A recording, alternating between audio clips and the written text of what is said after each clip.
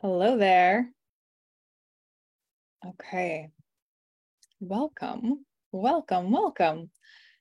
It is Wednesday. Another Wednesday is upon us.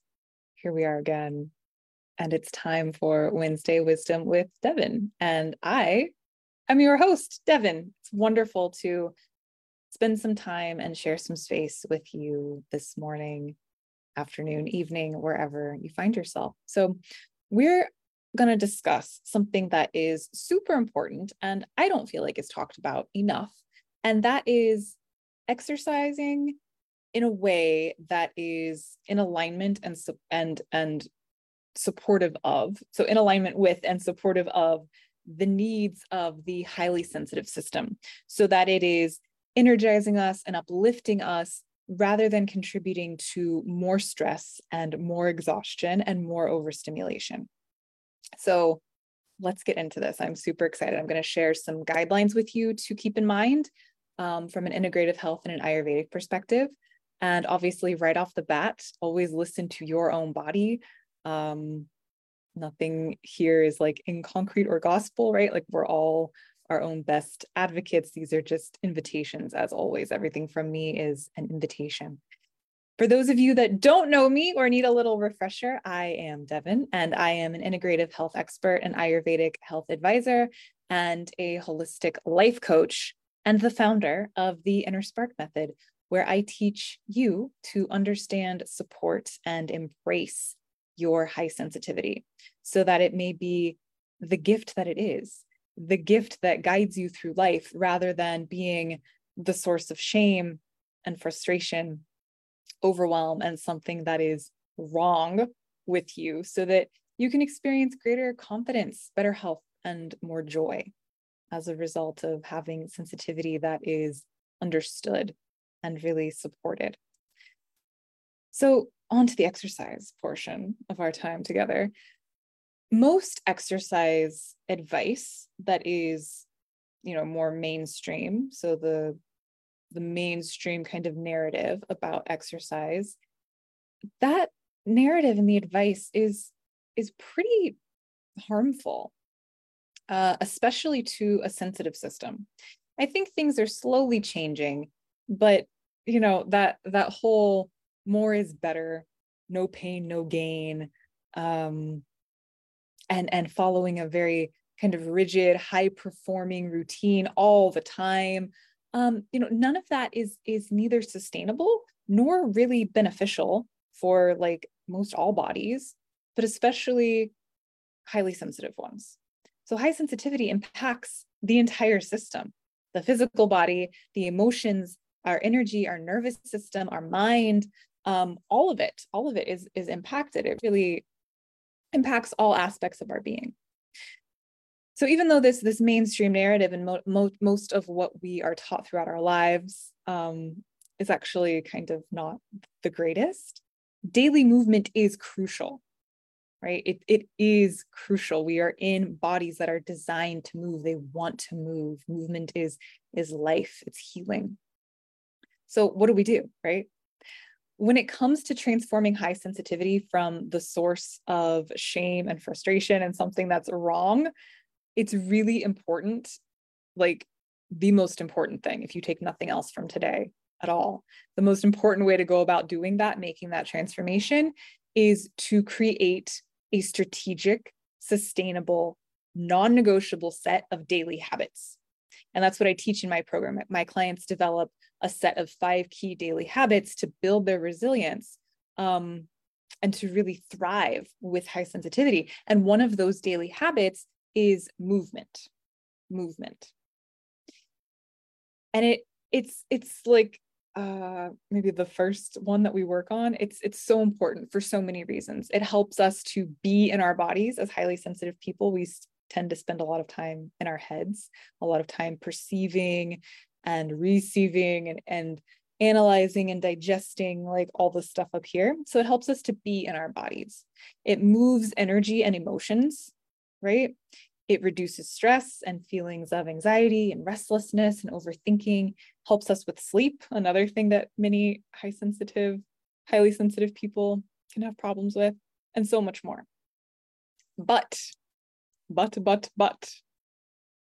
the only way we're going to receive those benefits from exercise is if our daily movement practice is one that is really supportive of a sensitive system. And I like to say movement rather than exercise, because I think, again, so much of what we've been taught throughout our lives, for many people, not everybody, exercise, the word can kind of have a little bit of a yuck feeling to it, right? Like we're exercising for something to look a certain way, or because health guidelines from, the government tell us we should do this. Movement just sounds better, feels better to me. So if you hear me use them interchangeably, I'm not like talking about two different things. They're synonymous to me. Movement's better. So maybe not quite synonymous. Anyway, we're getting off topic. So to get these benefits from your daily movement practice, to ensure that you're really reaping the rewards and not having it be another source of like overstimulation and stress to a highly sensitive system that's already quite easily overstimulated and stressed out, there are some things we can keep in mind. And so here are these 3 guidelines from an integrative health and an Ayurvedic perspective on movement. All right. So number 1 is that you would exert just enough effort to be at half your capacity and then stop. So if, for example, you're somebody that loves to do like those like 60-minute spin classes, and by the end you are just like worked and like, maybe for the rest of the day, you kind of feel a little exhausted. Your hunger's like really peaked, you've sweat buckets, right? Maybe half your capacity is like 30 minutes or 20 minutes. And then you can build from there, sure. Right? Like that's how we grow. We can build some endurance. We can, if spinning for 60 minutes is something that you really want to do, working up to that so that you are always at half your capacity and then stopping. So doing what you could do and then stopping. So stopping at the point when you could. Oh, live things. I can't just pause and like recollect my brain. Working to half your capacity. So doing something that you could do again and then stopping and not doing it again. That's what that means. The second guideline, number 2, is that you would exert just enough effort so that you are breathing through your nose the whole time. So none of that like panting, almost like hyperventilating, kind of dying thing. You're staying in control of the breath and ideally keeping it through the nose, because this is where we can really soothe the system. Because exercise movement is stressful on the system. It's that beneficial stress. It's the stress that builds resilience over time. It's a stress that is really healing and powerful. And we have to stay within that nice window. And so breathing through the nose sends the signal that we're okay. We're okay. And then number 3 is that you would exert just enough effort to get like sweat coming through, like the forehead and the back, those like prime spots that kind of start sweating first, the little armpits, the back, the hairline. And then those would also be your signs to stop. So weaving all of that together, right? Like, what is half my capacity? Am I doing something in a way that lets me breathe through the nose the whole time? And am I getting a little sweat, right? As opposed to like pushing it to the limit, no pain, no gain, like puking and like panting, hyperventilating, and like I can wring my shirt out when I'm done, right? We don't want to go there. We don't really need to go there. It's unnecessary. So some specific examples of exercise that are really, really beautiful for highly sensitive people are kind of more mindful, slow things. So really long held yoga classes.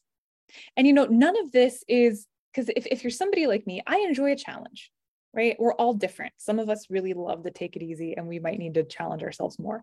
Some of us are really good at challenging ourselves and might need to like back it down. That's kind of been more my lane throughout my lifetime. And I'm so glad. And in these last couple of years, I've gotten to a point where I'm like, why? What am I doing? So embracing where you are and kind of like looking at where that place of more balance is for you. And so just because we're kind of maybe taking it easier, so I might be speaking to people who are more prone to challenging themselves. Just because things are slower or more mindful doesn't mean that we're not challenging ourselves.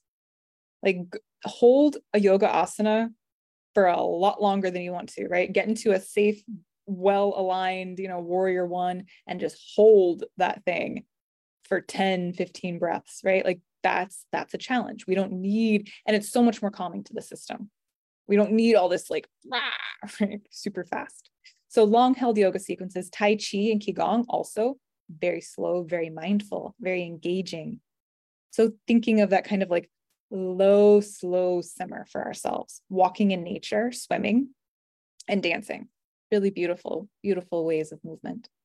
So when we follow those 3 guidelines that I mentioned, we're allowing ourselves to receive the benefits of movement rather than having it be another way to zap our energy and lead to more overstimulation and exhaustion.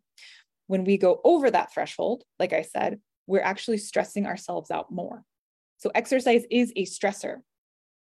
And the highly sensitive system is quite more like responsive and constantly receiving and perceiving and always on. And so it's much more likely and more easily stressed out than other people's.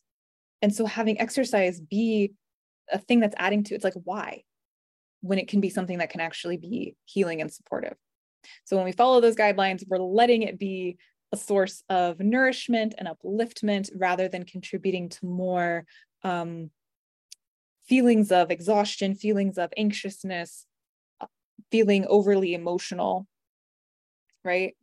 So all of the things that we experience because we believe that our high sensitivity is a problem. So those symptoms of mismanaged and misunderstood sensitivity that I've talked about before, exercising in more of a like mainstream way is just going to contribute to that and increase it even more. And like, it's like, why?